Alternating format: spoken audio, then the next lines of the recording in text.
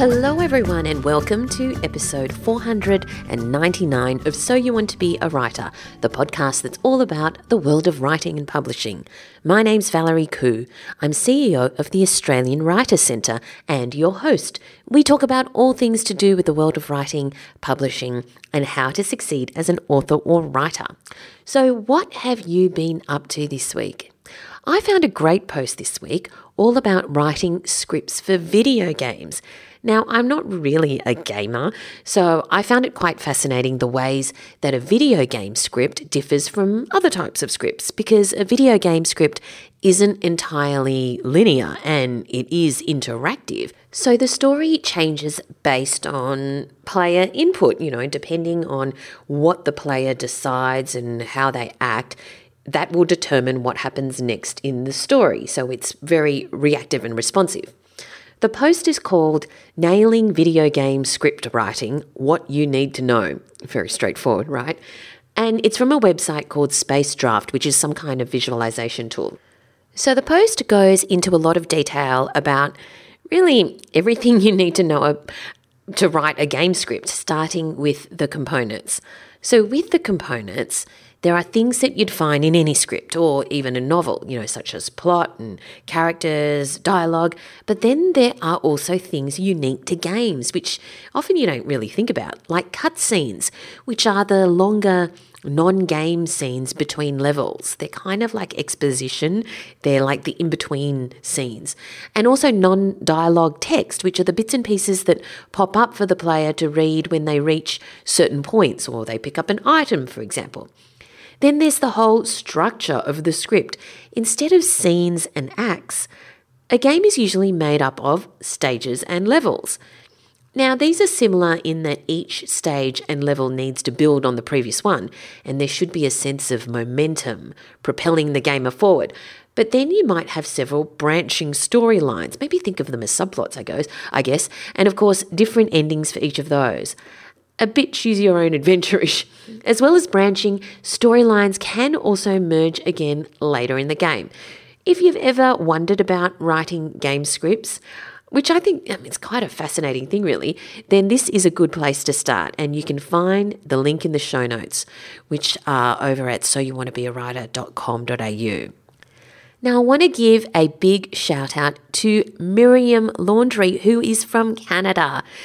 Even though we're from the Australian Writers Centre, I love the fact that this podcast is reaching people from all over the world. And thank you, Miriam, for leaving a review on Apple Podcasts. Miriam said, I could not recommend this podcast more. The challenge isn't writing a book. The challenge is starting the book. So You Want to Be a Writer tackles this challenge and others head on by providing tips, tricks, and funny stories along the way. I could not recommend this podcast more.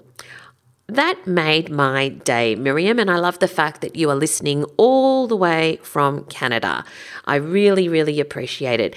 And of course, if you're listening and you find the podcast useful, if you could take 30 seconds to leave a review and rating on Apple Podcasts or whatever your podcast app is, I'd really be grateful because it certainly helps us in the rankings. Now, let's move on to our competition this week. I have 3 copies of Agatha Christie, A Very Elusive Woman by Lucy Worsley. I mean, Agatha Christie's endlessly fascinating, right? So I'm so thrilled to be able to bring this giveaway to you. Nobody in the world was more inadequate to act the heroine than I was, is a quote from Christie. Why did Agatha Christie spend her career pretending she was just an ordinary housewife when clearly she wasn't? As Lucy Worsley says, she was thrillingly, scintillatingly modern. She went surfing in Hawaii, she loved fast cars, and she was intrigued by the new science of psychology, which helped her through her devastating mental illness. So why, despite all the evidence to the contrary, did Agatha present herself as a retiring Edwardian lady of leisure? She was born in 1890 into a world which had its own rules about what women could and couldn't do. Lucy's biography is not just of an internationally renowned best-selling writer, it's also the story of a person who, despite the obstacles of class and gender, became an astonishingly successful working woman. With access to personal letters and papers that have rarely been seen, Lucy's biography is both authoritative and entertaining and makes us realise what an extraordinary pioneer Agatha Christie was. Truly a woman who wrote the 20th century. Now, we have 3 copies to give away. Just go to writercentre.com.au/win. Entries close on the 19th of September. And if you're at that URL in the future because you are catching up on your backlog or something of episodes, don't worry, there'll be some other fantastic competition there that I've organised for you. That's writercentre.com.au/win. And now, are you ready for the word of the week? I hope you are. This week's word of the week is Chanticleer. That's Chanticleer. Of course, if you read the Australian Financial Review, you'll know that that is a regular column in the review.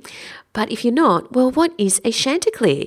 A Chanticleer is another word for a rooster, and it's from the French, meaning clear singer.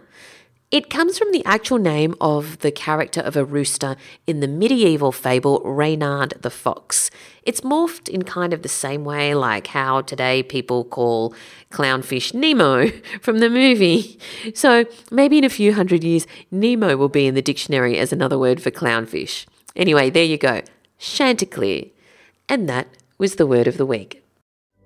If you're enjoying this podcast, you may also like the book that Alison Tate and I have written together called So You Want to Be a Writer, How to Get Started While You Still Have a Day Job. Full of practical tips, motivation and inspiration, it's ideal for anyone who's thinking of dipping their toes into the wonderful world of writing. We've created a blueprint for aspiring writers to follow, and it's suitable regardless of whether you want to plunge straight into this new career or if you need to explore it while you're still busy in your day job. Let us hold your hand as you turn your dream into a reality. Buy your copy today at soyouwanttobewriter.com.au/book. All right, let's move on to our writer in residence this week. But make sure you stay tuned after the interview where I'll be talking about how one of the world's most successful authors completely turned their health around and how it's impacted their writing. Kate Forsyth is an award-winning author, poet and storyteller and presenter at the Australian Writers' Centre. Her most recent novel is The Crimson Thread. It's a reimagining of the Minotaur in the Labyrinth myth set in Crete during the Nazi invasion of World War II. Her recent books include The Beast's Garden, which is a retelling of Beauty and the Beast, The Blue Rose, which is named because of a rose in a Chinese fable, Beauty in Thorns, which is a retelling of Sleeping Beauty, and Bitter Greens, just to name a few, which is a retelling of Rapunzel. She's written so many books, I think close to 50 books, which is huge. Let's have a chat with Kate Forsyth. Thank you so much for joining us today, Kate. Oh, thank you for having me, Valerie. It's always a pleasure to see you. Oh, so excited about your latest book, The Crimson Thread. Now, I have so many questions for you. But first, can you tell us what it's about for our audience who haven't yet got their hands on their own copy? I would love to. Thank you, Valerie. So The Crimson Thread is a historical novel for adults which reimagines the Minotaur in the Labyrinth myth set in Crete during World War II.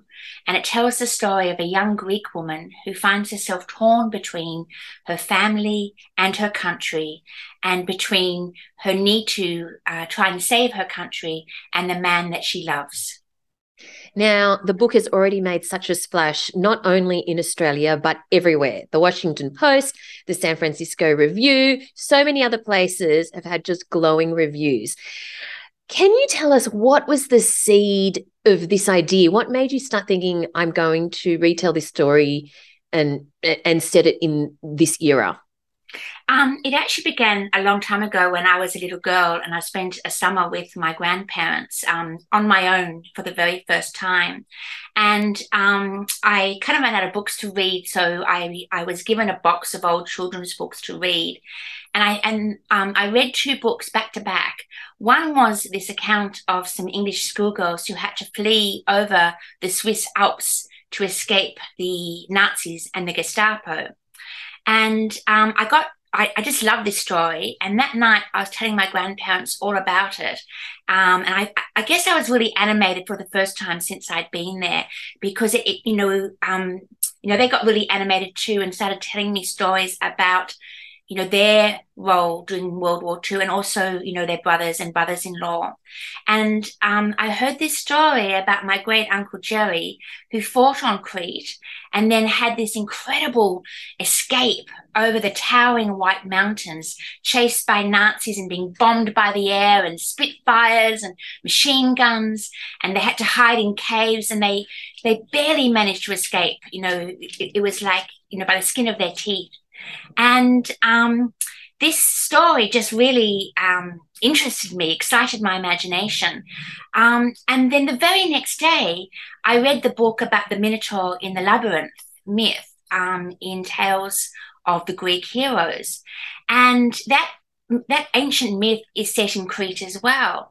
And so I'd never heard of this island. And then suddenly I had these two fantastic stories set there. It really fixed Crete in my imagination as a place of danger and magic and mystery. Now let's fast forward about 40 years. And I stumbled across I collect old books of fairy tales and myths. And I found this absolutely magnificent first edition copy of Tanglewood Tales by Nathaniel Hawthorne. And it was such a treasure. And as I'm reading through it, this is his retelling of the Greek myths for children. And I reread the Minotaur and the Labyrinth myth for the first time since I'd been a kid. And it just reminded me of this story about my great uncle. And it just reminded me about how much I loved Greek myths. And I just began to think, I could do something with this. And my imagination kind of seized on hold of it and began to work with it. So I began to Google, as one does, and I was Googling World War II in Crete.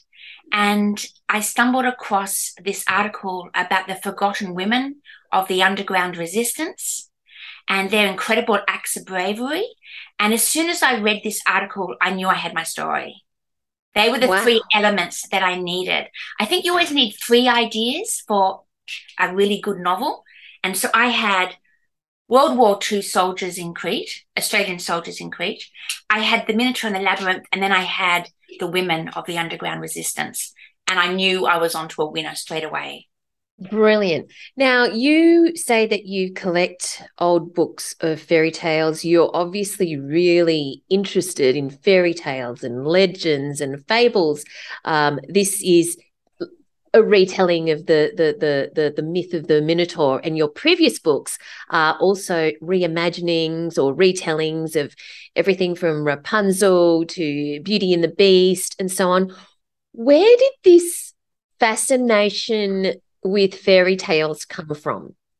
Yeah, I think it all began when I was 7 years old, and I was being rushed to hospital, and my mother kept a box of books hidden so that whenever I had to go to hospital unexpectedly, she could just grab a book, because she knew that I would be, well, not happy, but I'd be calm and comforted by having something to read. And so she kept an emergency bag.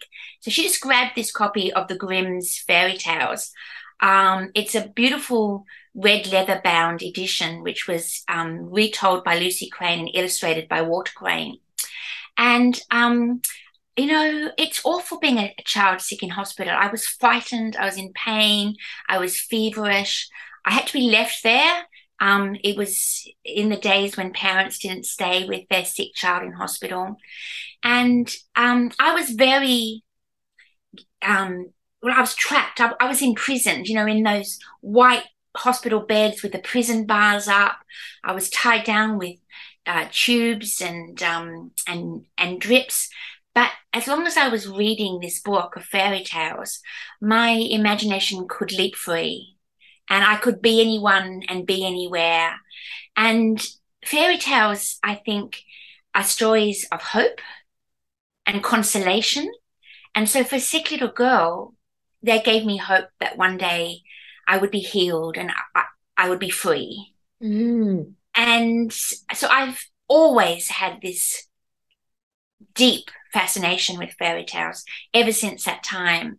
And I guess it just works its way through my imagination and into my writing. So, Bitter Greens, your novel Bitter Greens, was a reimagining of Rapunzel. Was that the first reimagining you did? So it was the first direct retelling that I did. All of my books have got fairy tale themes in them, themes of imprisonment and escape, roses and thorns, wounding and healing. Those types of themes have always been prevalent in my work. But Bitter Greens was the first time that I actually set out to do a literal retelling of a tale. It had actually, I tried before. I first wrote it as a story when I was about 12. Oh. And then, so it had kind of been infesting my imagination for a long time, but it just felt like the right time to do it. It was the first year that I could write full time with all three of my children at school. Right.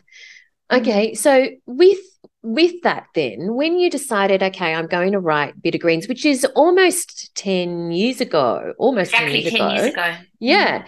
At that point, did you think, is that as far as you went in terms of planning your author career? Because since then, you've done many reimaginings. Did you know at that point you were going to actually then write further novels of reimaginings?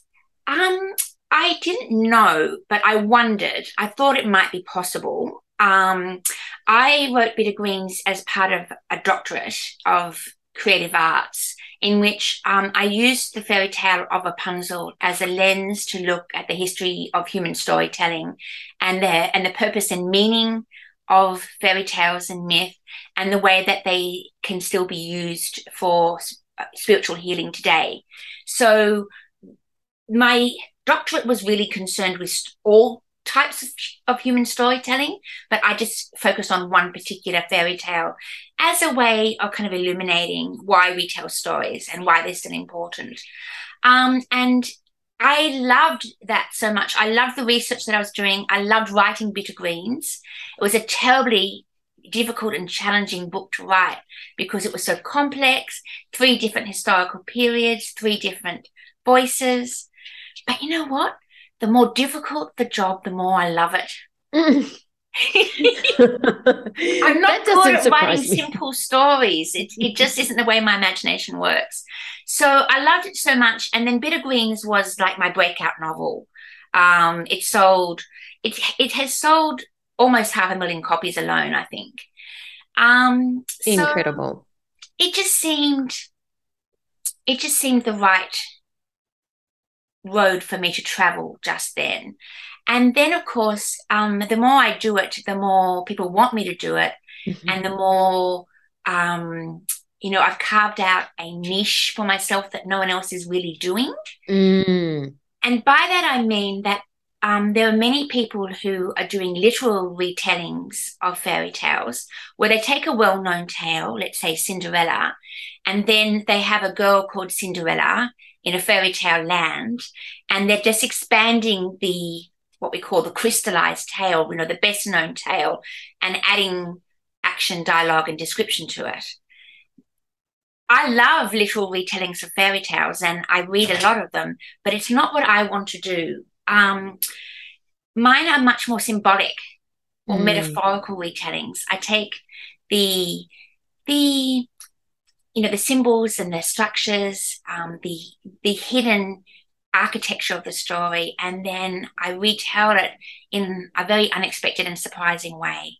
And not many people are doing that. No, there are so many layers to your stories.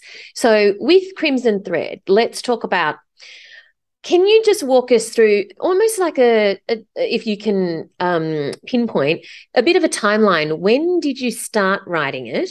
How long did your first draft, or, whether it was your first, second or third, a draft you're happy with, take? And then how long was the editing process? So the Crimson Thread took roughly 3 years, which is quite a long time for me. it was partly because the research was so intensive, and partly because I had a lot going on in my personal life at that time. Both my mother and my father were getting old and frail and unwell and needed a lot of help. I needed to help them pack up their house and move them and look after them. And then my daughter needed a lot of loving while she was going through her final years of school. So I was doing a lot with my family. So the research, what I like to call the daydreaming stage, which is reading, planning, daydreaming, thinking about my characters, developing their voice. That usually takes me about a year.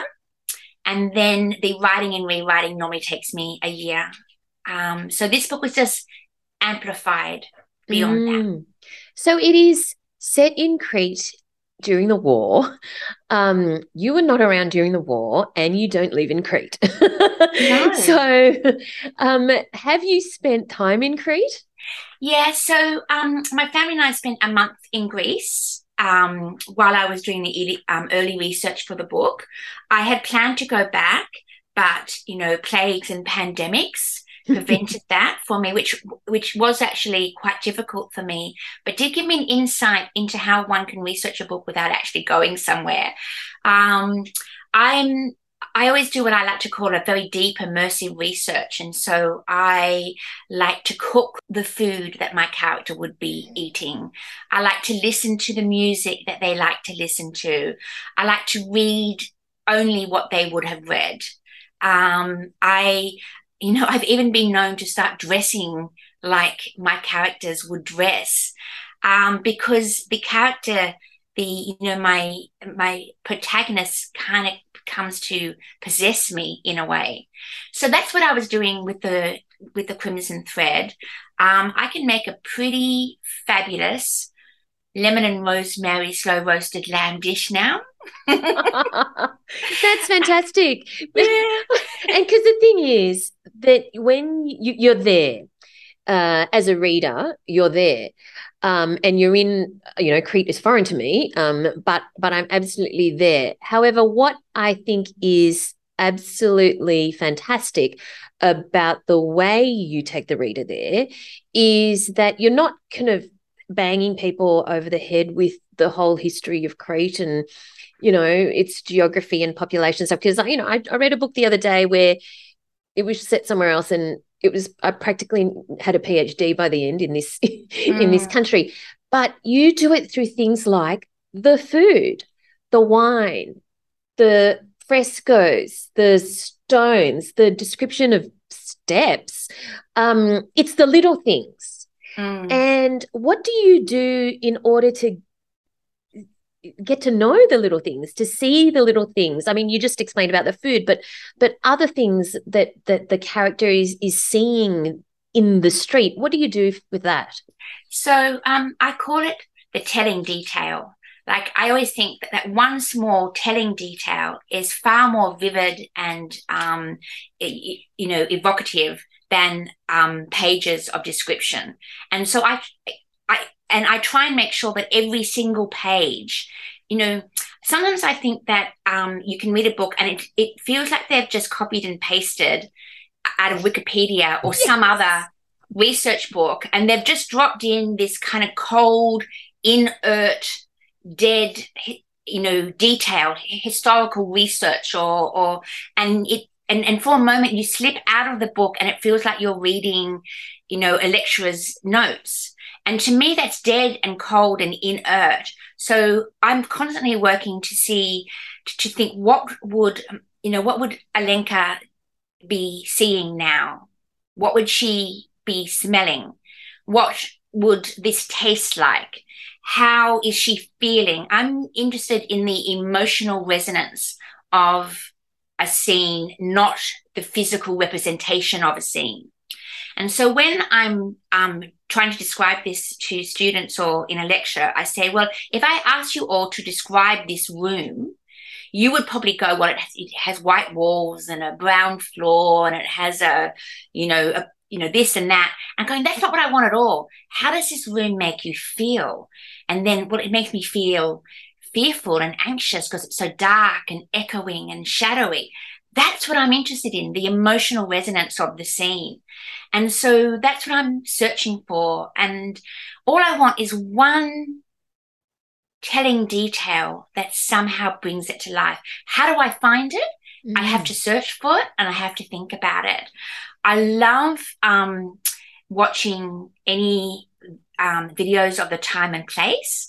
And of course, 1941 to 1945, which is the period that the Crimson Thread is set in, is close enough to our times that there were plenty of videos. And so I was able to watch videos of the German, Stukas and their dive bombing, and they had this machine attached to them that screamed like a banshee because it was psychological warfare as well as physical warfare. And so listening to that, I mean, I'm just getting chills now remembering it. It was terrifying.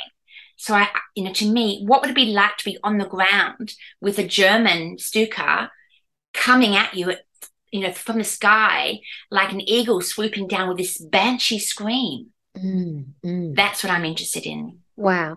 Now your notebooks are a bit legendary. Yeah. For people who aren't familiar with them, Kate has a notebook, or maybe sometimes several notebooks, dedicated to each story. So when did this notebook start? So and what kind of stuff did you put in it?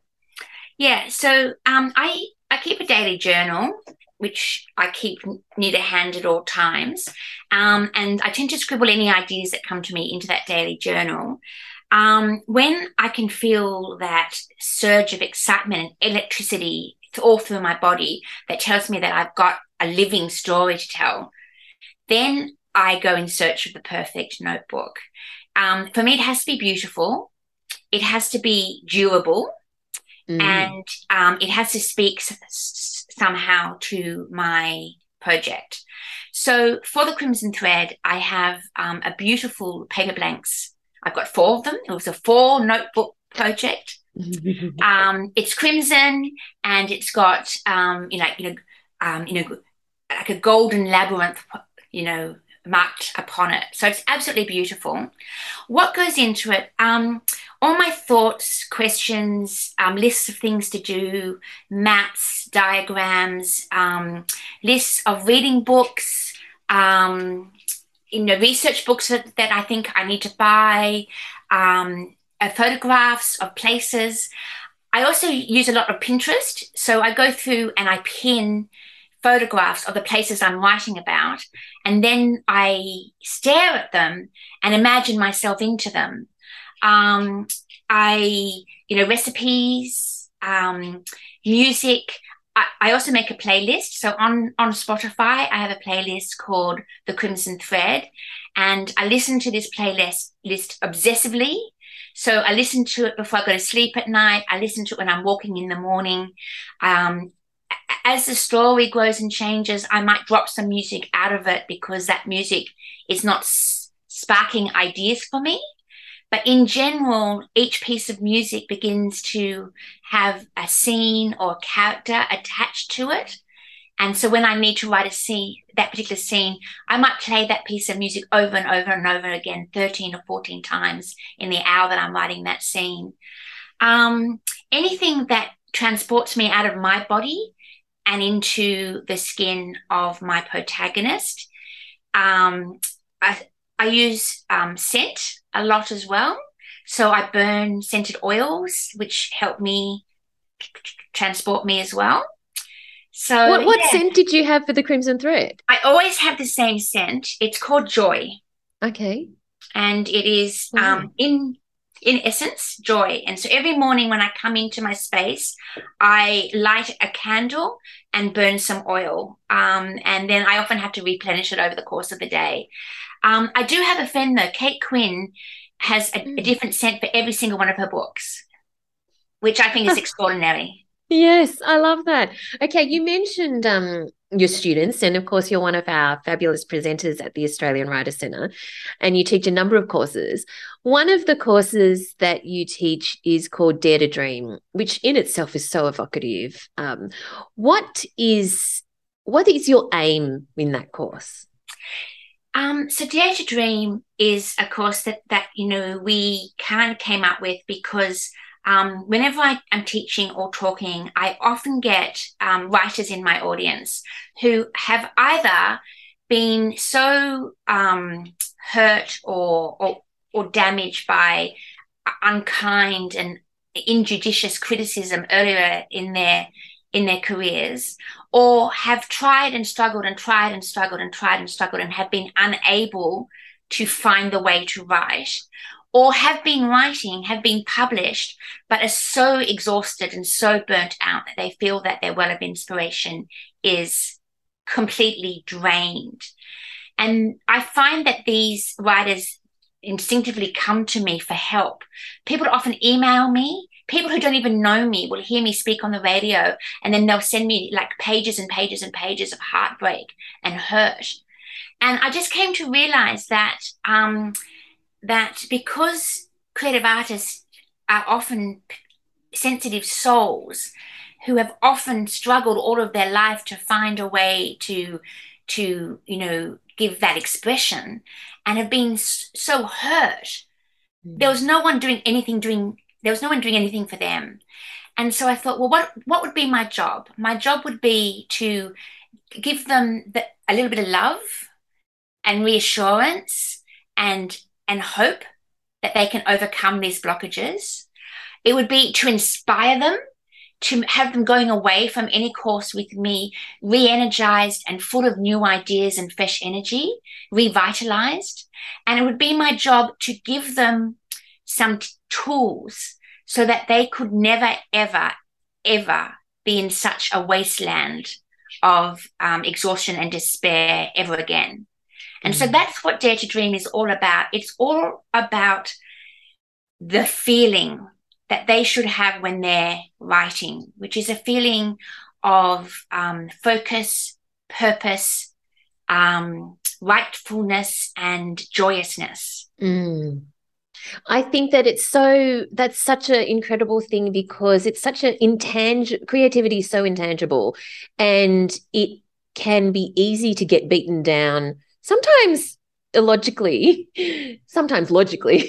It's easy to get completely despondent about whether you're going in the right direction, or if you are even should be on this path or not. That something like that is so useful. And what I think is great about the way you do these sorts of things, it's not, just rah-rah, it's practical. You actually do give people tools that they can use that then make a difference, which is brilliant. Well, I'm so glad that you say that, because that's actually what I really wanted to do. There's often a lot of talk about creativity, but there's no practical tools, and particularly not for the day-to-day struggle of writing. Writing can be unbelievably joyous and easy and fluid and liberating, or it can be like struggling through quicksand, and the more it's like quicksand, the less pleasure that there is in the writing, the less likely you are to want to do it. And of course, writing is like any other art. The more you do, the better you get at it. So, people often ask me questions like, how do I know if it's going to be any good? Or how do I know if it's a good idea? And then how can I actually find the time? We're all time poor. And so I give them very, very practical solutions to these problems. Wonderful. Now that the Crimson Thread is out there and, taking on the world, are you already writing your next book? I am indeed. So I'm still in the early stages of it. So the book is fully planned. I do love to plan, because I find it really empowers me and gives me a strong sense of what it is that I need to do.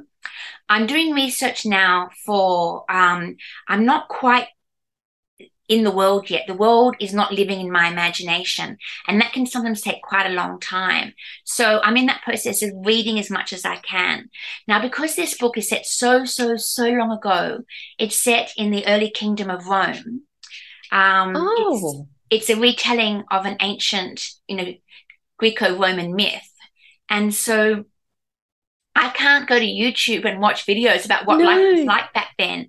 And there were no real books. It's all lost in the myths of myth, which is kind of fabulous, but also makes it much harder for me.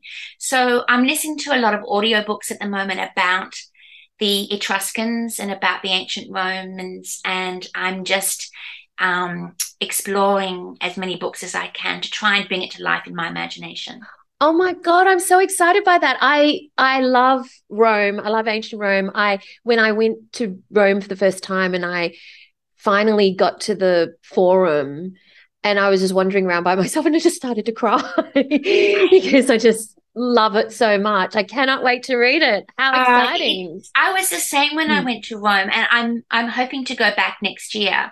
I've been there several times now, but this idea that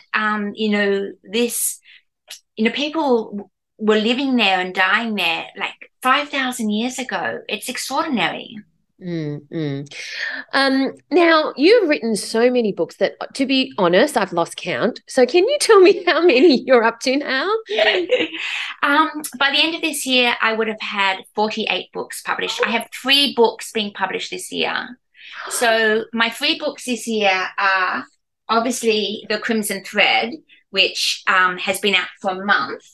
Then earlier this year, I had this beautiful book, The Gardener's Son and the Golden Bird and Other Tales of Gentle Young Men, which is part of a series of long-lost fairy tales that I do every year. And then in a couple of months, I have this beauty coming out, which is a collection of my writings and poems. But I've worked in conjunction with the artist Wendy Sharp. Wendy Sharp, yes, I recognise that. That's fantastic. Yeah. So, wonderful. Yeah, so every page, it's completely different. Every page is like a delicious surprise. And the book charts a woman's life journey from youth and innocence through love, passion, despair, to the wisdom of being a crone. Yeah, right. Wow, it looks sumptuous. Oh, I can't wait for that as well. Okay, 48 books, which is nuts. Who do you know that's written 48 books? So obviously you have a lot of experience and wisdom under your belt. So finally then, what are your for the newbies out there who are nowhere near 48 books, what are your top 3 tips for them to, not so much writing tips, but it's what you were talking about in Dare to Dream. It's your tips for them to stay on the path and know it's worthwhile. Yes.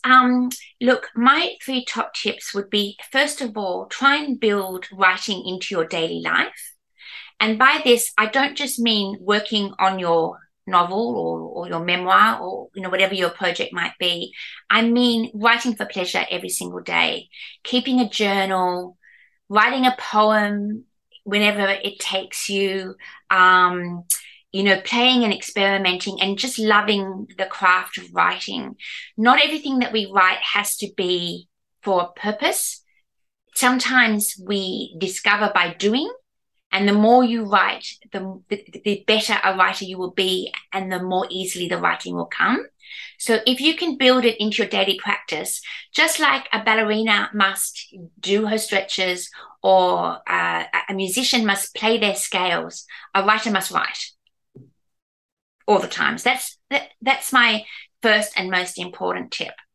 My second tip is about learning to maintain faith in yourself and in your story. I find that a lot of aspiring authors, their ego is so tangled up in the task. They have a great hunger for outside validation. They want people to tell them that they're brilliant, that the work is fantastic, that it's never, that they're one of the greatest writers that has ever lived. And then if they don't get that constant validation, then their self-doubt tears into pieces. There's no room for ego in art. You must come to the practice of your art as you would to a religious practice. Something that you do that sublimates your ego. You need to think of your story as being a living thing that has chosen you. And if you allow your insecurities and your anxieties and your desire for outside validation to ruin your ability to actually create art, then your story will die. And so think of it as a living creature that has come to you, and it's your job to give it life. And it doesn't matter how you do it, as long as you don't give up, as long as you allow that story to live. So that's my second piece of advice. And my third piece of advice is practice self-care. Writing is very hard on the body and very hard on the brain. We spend long hours hunched over a steaming hot keyboard. We spend long hours perusing, difficult books of research, and, our brains sometimes feel like they're boiling in our skull. We need to make sure that we walk every day in fresh air and sunshine, that we don't overeat or overdrink or overpartake of anything, any mind-altering substances. Our body is a temple. So hot baths with scented oil, walks in the fresh air, swim in the ocean, yoga, meditation, listen to music, empty yourself of words at least once every single day. Because when we empty ourselves of words, then we create space for more words to come in. Brilliant. And on that note, thank you so much for your time today, Kate. That is my pleasure, Valerie. This podcast is brought to you by the Australian Writers' Centre, a world leader in writing courses. Our course, Historical Fiction, is perfect for anyone writing a novel or family history that's set in the past, giving you the tools to use research, facts, and historical events to make your story come to life. When you're writing historical fiction, authenticity is everything. Just as each accurate detail can help immerse your reader in that time and place, a wrong step can quickly take them out again. In this course, you'll gain amazing insights, guidance, and resources to help you research and craft a book that readers will love, and you'll discover how to avoid the common mistakes that many new authors of historical fiction make. The lessons will shine a flashlight on the past, helping you to effectively research previous eras so you can weave compelling characters and details into your story. It's a valuable addition to your author toolkit. And because this is one of our online self-paced courses, you'll enjoy instant access and can learn at your own pace, with 12 months access to all course materials. Find out more at writerscentre.com.au/historical. That's writerscentre.com.au/historical. I hope you enjoyed my interview with Kate Forsyth. She is such an inspirational author and also writing teacher, and of course her students absolutely love her. So always great to chat with Kate. Now, did you know that when Japanese author Haruki Murakami started writing full-time, he found sitting at his desk for long hours made him quite unhealthy? He was smoking 60 cigarettes a day and he was piling on weight. So he decided to get healthy and start running, and properly started running. Like now he runs marathons. He likens the endurance of long-distance running with the endurance you need as a writer. He says, you can write a book or two easily, but if you want to keep on writing for 10 years, for 20 years, you have to be practical. You have to be strong physically. Now, running is an important part of Haruki's writing routine these days. Here's what he said in an interview in the Paris Review. When I'm in writing mode for a novel, I get up at 4 a.m. and work for 5 to 6 hours. In the afternoon, I run for 10 kilometres or swim for 1,500 metres or do both. Then I read a bit and listen to some music. I go to bed at 9 p.m. I keep to this routine every day without variation. The repetition itself becomes the important thing. It's a form of mesmerism. I mesmerise myself to reach a deeper state of mind. But to hold such repetition for so long, 6 months to a year, requires a good amount of mental and physical strength. In that sense, writing a long novel is like survival training. Physical strength is as necessary as artistic sensitivity. So there you go. If it works for Murakami, well, look, who am I kidding? I am not going to be running 10 kilometres a day or 1,500 metres of swimming a day. All right, we've now reached the end of this week's episode. I hope you've enjoyed it. Please do check out the podcast listener community on Facebook. Just search for So You Want to Be a Writer podcast community, and it'd be great to have you in there. You can feel free to connect with me on social media. I'm at Valerie Khoo, that's Khoo, on Twitter and Instagram, and over at valeriekhoo.com. And of course, you can find out everything you need to know about the Writer Centre at writercentre.com.au. Thanks for listening, everyone, and I look forward to chatting to you again for episode 500 next time. Thanks for listening to So You Want to Be a Writer. You'll find the show notes at writercentre.com.au/podcast, or sign up for our awesome and often hilarious weekly newsletter at writercentre.com.au/news, where you'll find writing resources, giveaways, competitions, and much more.